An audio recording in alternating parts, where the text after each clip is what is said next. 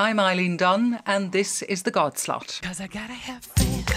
I gotta have faith. Because I gotta have faith. I gotta have faith. The baffling mystery of the disappearance of Malaysia Airlines Flight 370 with 239 people on board has united Malaysia, a nation of numerous ethnicities, as never before in recent memory. On Tuesday evening, gathered in the courtyard of a shopping mall in a suburb of Kuala Lumpur, the Muslim religious leader invited the congregation to pray and was followed by a Christian reading from the Bible, then a Buddhist monk, a Hindu and finally a Taoist priest, echoing the Imam's pleas before hundreds of worshippers in a largely Muslim country where religious intolerance has been on the rise. Elsewhere this week, Pew Research Centre published the results of a survey conducted among more than 40,000 people in 40 countries between 2011 and 2013, which found that 53% of Americans essentially believe that atheists and agnostics are living in sin. This is despite the fact that a research analyst at the Federal Bureau of Prisons determined that while atheists make up more than 15% of the US population, they only make up 0.2% of the prison population. Now to a book that has been enjoying considerable success of late, having received very positive reviews in many newspapers and journals. It's called The Greening. Joanna, a Fleet Street journalist, chances upon the journal of the mysterious Anna Lee. She's moved by Anna's compelling confessional about her life-changing encounter with Jlian of Norwich, an extraordinary woman from another age who risked death at the stake to write a secret manuscript revealing the truth entrusted to her. Joanna becomes captivated by Jlian, remembering her own neglected ambition to pursue the truth at all costs. But Jlian is from an alien world. Can Joanna believe her promise that pain and suffering can lead to peace and happiness? That's the territory explored by The Greening. It's written by Margaret Coles, a journalist, broadcaster and writer, and she joins us now from the BBC studios in London. Margaret, you're welcome to The God Slot. Thank you, Eileen. Lovely to be with you. Tell us what attracted you to Jlian of Norwich. First of all, her courage, because I thought it was absolutely extraordinary that this lady should have been quietly tucked away in her anchoress's cell and writing something that would have been inflammatory in her day. Indeed, material which she derived from her visions would have been considered heretical. So had she been discovered, she would have been at risk of condemnation as a heretic. And of course, in those days, if you're a heretic, you were burnt at the stake. Then I started to get involved with Jlian in that I read her book, which is called Revelations of Divine Love. It's so profound, Eileen. There's such extraordinary clarity and truth there that I became engaged and captivated, really. So just as my heroine, Joanna, the journalist, becomes pulled in by Jlian, I'm really giving Joanna the experience I had myself with Jlian. Were you, like Joanna, dragged into the story of Jlian, or did you set out on a mission? I was dragged in, actually, and oddly enough, Jlian says nothing happens by chance. So I was in Norwich, and while I was there, I thought I must see Norwich Cathedral because I knew it was famed as being very beautiful.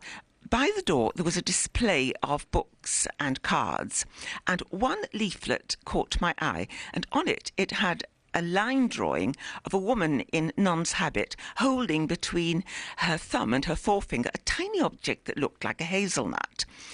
And I read in this leaflet that there had been in Norwich in the 14th century a woman who was a writer like me, but she was a mystic, she was a solitary, and the site of where her cell had originally been, it was about a 10 minutes walk away, so I thought I'll go and take a look. Well, I went and took a look, and when I got there, I went into this little cell, and the atmosphere there, you know, Eileen, how some places just have the most wonderful atmosphere that you could almost cut. And I went into into the cell and felt so moved. I took a stool and I meditated, and I had this wonderful experience, a deeply spiritual experience of joy and elation. And I knew I had to write something. Originally it was going to be a play, but it turned into a novel, and that's what I did. And it was 15 years from when I went into that cell. Talk about some of the big themes of Jlian: faith, forgiveness, reconciliation. Yes, Jlian, even today, some people would consider Jlian's teaching controversial. I mean, in brief, she said that there is no anger in God. She says this several times in her book. And she says that God has already forgiven us for everything we will ever do. And far from requiring us to go to him as, oh, I'm a miserable supplicant, I have committed all these sins, what he actually wants us to do is to recognise we made a mistake, accept the forgiveness that's readily awaiting for us, because according to Jlian, God has already forgiven us for all wrongdoing, past, present and future. So he simply wants us to access this wonderful forgiveness, learn the lesson and move on. And he positively does not want us to feel guilty and beat ourselves up, because Jlian says that guilt is an absolutely pointless emotion, really. It doesn't get anybody anywhere. And in some parts of the book, she talks about God's motherhood, Christ's motherhood, the Holy Ghost's motherhood, and uses the imagery of a mother who is very loving and diligent about her child, and a mother who knows, understands that her child will make mistakes, will fall, and sometimes she'll let the child fall, so that the child will learn how to be better, really, and how not to repeat the same mistake. That brings Stronger to mind and better. probably the best known quote, all shall be well, and all shall be well, and all manner of things shall be well. Isn't that beautiful, Eileen? Isn't that so reassuring? Yes, it is. It's a very well-known quote, but she said this as someone who knew the dark side of life, that she would have been a mother when she was young and widowed and lost a child to the plague. So that they see her background not as a nun, but as a woman who really was an ordinary woman living out in the world, who, after she had this series of visions, decided to become enclosed so that she had the privacy that she needed and the seclusion to ponder the meaning of the visions, which she did over very many years, and then write this wonderful book full of wisdom, a book that now is considered to be a spiritual classic. Now, she's never been canonised or even beatified. Do you think this was because of the content of what she was writing, or because simply not a lot was known about her? The experts, and I bow to the experts because I've talked a lot with theologians who specialise in Jlian and in medievalists, and the consensus seems to be that this was one small voice that was easy to overlook, because this really wasn't the way that the church was developing throughout the centuries. And the fact that her book survived at all is a miracle, because when Henry VIII sacked the monasteries, the feeling is that one monk or nun must have tucked this plain little book written in English into their possessions and taken it with them when they fled to the continent. And somehow this little book survived. And that in itself, experts say, is a miracle. And, when you look at it, you think, well, yes, it was a miracle, really, absolutely amazing. And some experts think that Jlian's writing, which was, as you say, Eileen, largely ignored for best part of 600 centuries, was preserved for our own time. There's a wonderful expert on Jlian, Sister Benedicta Ward, who told me that she fervently believes this, that Jlian's writing, which she said was for what she called her even Christians, which could be translated as ordinary people, was specifically written for us who are alive today. And, and I think that the hairs stand up on the back of my neck, really, because that's so exciting, isn't it? Well, as we say, you apply that in the novel to Joanna, who's the journalist. Yes. She becomes captivated by Jlian, remembering Yes. her own ambition to pursue the truth at all costs. You describe the world of journalism as quite a murky world. Yes, well, it is. And I speak as one who knows, because I did spend many years working in Fleet Street, and also I worked for many years at the BBC, as it happened. But What I do with Joanna, my heroine, is she's having a tempestuous affair with a government minister. And this minister is a rather sinister character in the background who appears to be manipulating the political affairs that she's reporting. She finds herself put very much on the line, her conscience put on the line, because she is being asked by her editor to write, for the very first time, she's being asked to write things that she knows are wrong and to smear a whistleblower who's actually blowing the whistle on something that the government is doing and which she suspects her lover is involved with behind the scenes. Would you like to do a little reading from it for us? I entered the cell. To the right of the small space was a window looking onto a patch of grass and flowers enclosed by the church wall. To the front was a plain table covered by a white cloth, upon which stood 2 candlesticks. High up on the wall, above the table, was a large wooden crucifix. Some little stools were stacked near the door. I took one and sat on it and closed my eyes. I felt a strong feminine presence, the warmth of a woman whose love enfolded all those who entered the place. Margaret Coles, thank you very much. You're greening about Jlian of Norwich, the anchoress, or the woman who hid herself away in prayer. It's a great read and it's published by Hay House. Margaret, thank you very much.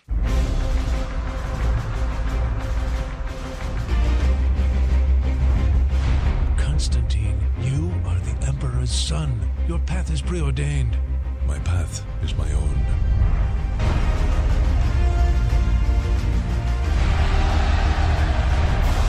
Nicaea.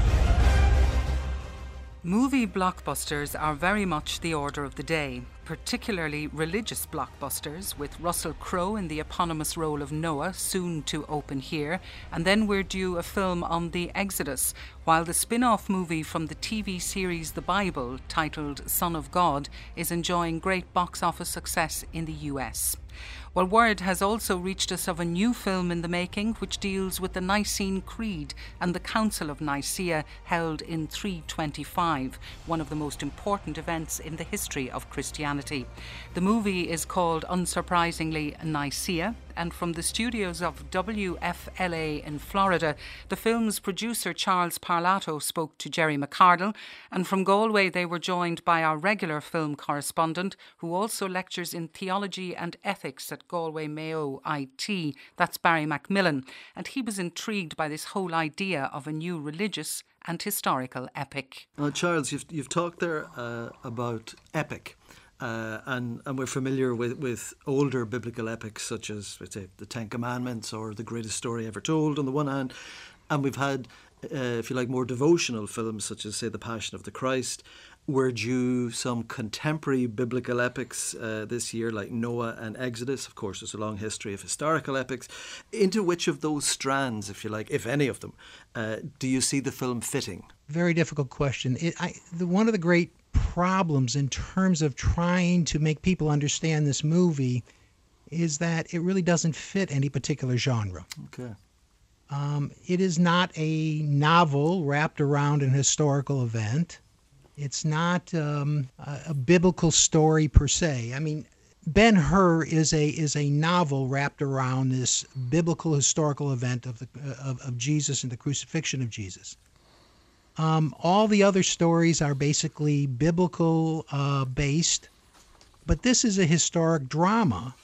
We could do this movie without any religious component to it, but what we've done here is the historical event of the Council of Nicaea, which is the denouement of the movie. So it doesn't really fit anything because it's a movie about a question. Okay. It's the ultimate theological question which Jesus asks his disciples, which is essentially, but who do you say that I am? In that respect then, Charles, because when Jerry and I first discussed the film and kind of had a look at the trailer, the historical period is long, the events are dense, The complexities of the council are substantial. And I just wondered why in an era of long-form television drama, particularly American television drama, which is, riding very high critically at the minute, why did you choose to present this particular story as a film rather than, for example, with perhaps what might have been the advantages of a long-form TV series? It's a good question, Barry. This is not simply historic drama in the sense of a normal series. What we're trying to do is get an audience to come in and focus on this particular event and the question. Mm-hmm. So while we could have done a more extensive and detailed historical series, we wanted to have it to be one event film, because the purpose of the film is to have people focus on the ultimate question of Christianity, which is the divinity of Jesus. Sure. And it's not necessarily for believers who understand why they believe. Can I ask you a question, Charles, if you don't mind, Sure. Barry, if I just jump in here? Is this a commercial enterprise? Do you intend to make a profit out of this, or can you take a loss on it? What's going to draw people into the cinema? I don't know why you wouldn't go see it. Why wouldn't you go see the most important historical event for Western civilization? I mean, you have the first Christian emperor, who in fact calls the first general council of the church to discuss the fundamental tenet of the faith, namely, who is Jesus of Nazareth. We will have some good B-list actors in this. There will be 4 major supporting roles. But I think probably Constantine and Athanasius, we don't want any sort of baggage. Is it a commercial enterprise? Of course. I think it's going to make an enormous amount of money, but hopefully that money will be flowing principally to charities, which is the way we've set this up. I've put in an enormous amount of money plus 8 years of my life. I don't get any money out unless this is successful financially. I mean, there is a formula that Hollywood uses, namely, who are the stars? But content-wise, I think it's hit and miss. And if you took a look at Noah and Exodus, I'm not here to say they're not going to be successful, but I would say at Nicaea at $30 to $35 million is a far better financial bet than those 2 movies at $150 million. Charles, just a kind of development of Jerry's question there.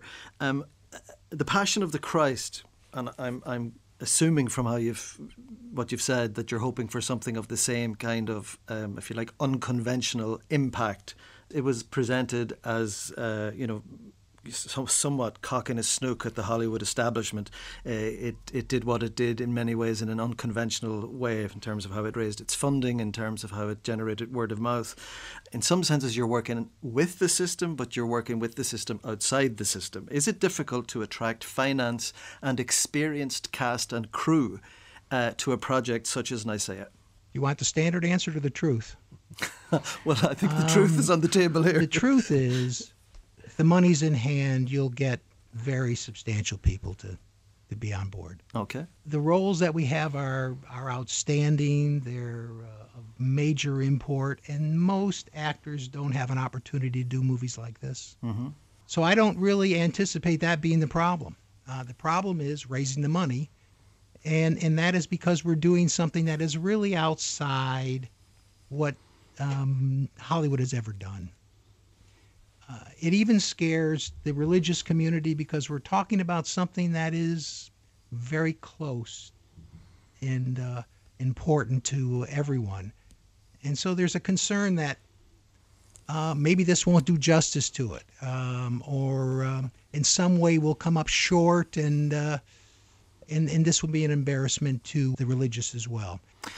Charles, it seems to me, even at this point, that one of the things, maybe even the most crucial thing that Nicaea will either stand or fall on, will be its accurate rendering of the events and of the complex ideas it depicts. So what historical sources have been drawn on in putting the project together? That's a great question. I can tell you, Barry, that we have the right events, we have the right flow of events, we think we've drawn the characters properly, and all we can say is it is our best effort. Moreover, we are going to be trying to do two sequels. One is going to be called Alexandria, which is the aftermath of the council, and which essentially is about the story of Athanasius. And the other one will be called Constantinople, which is the Council of Constantinople in 381. So we anticipate two sequels. I will say that on the website we will be putting a link to all the original writings, the ancient writings that we've used in terms of formulating the story. Charles, there's clearly very serious intent behind the film. There's very serious motivation behind it. Do you see it having some kind of catalytic role or something of that nature in the wider culture? Is that why we're talking about this film? The central organizing principle of all of the West has been Christianity. So this is a way of getting back to the fundamental issue of if Jesus is God on earth, then he has authority over our life. So there is a broader question. And then there is this component of conflict about the nature of Jesus. I mean, if we had to pick the one issue that is a major conflict between the Islamic and the Christian communities, is still the nature of Jesus of Nazareth and whether he's part of the Godhead. And all I would say to my Muslim friends and to my Jewish friends is watch the movie, think about it, and try to understand, and I think in that sense it will bring unification and understanding. I hope some healing too. Well, Charles, it's certainly a film that's going to provoke. It's certainly a film that's going to generate discussion, and I look forward to reviewing it. That was Barry Macmillan concluding that conversation between himself, Jerry McArdle and Charles Parlato, the producer of the yet-to-be-made movie Nicaea. Finally tonight, members of the Irish diaspora who are unable to travel to Ireland to attend family funerals will soon be able to avail of a newly launched service providing internet broadcasts of Irish funeral services to clients. So says the press release from Funerals Live, the brainchild of County Clare businessman Alan Foodie, who's announced plans to create up to 10 new jobs over the next 18 months as the service is rolled out. So how will this go down in a country where it's generally acknowledged that we do death so well? Alan Foodie is on the line. Welcome to the Godslot, Alan. Thanks, Eileen. How did this idea come about? A person asked me in America, would I be able to record her dad's funeral and send her out a DVD of it? So I told her, no problem, but I said I can actually send it out through the internet now and you'd have it a lot sooner. So she said that would be brilliant, and it kind of developed from there. It's going to be completely private. It's a password only to the family, and only the family can watch it. So they can have the church and the graveside if they want. That's up to them, how much they want done. And as we say, you're based in County Clare. Are you hoping to be able to go all over the country with this? Yes, it will be nationwide. I'm planning to employ 10 people throughout the country. So anyone that wants it done will be able to get it done quite easily. And what kind of reaction have you been getting from the churches in particular?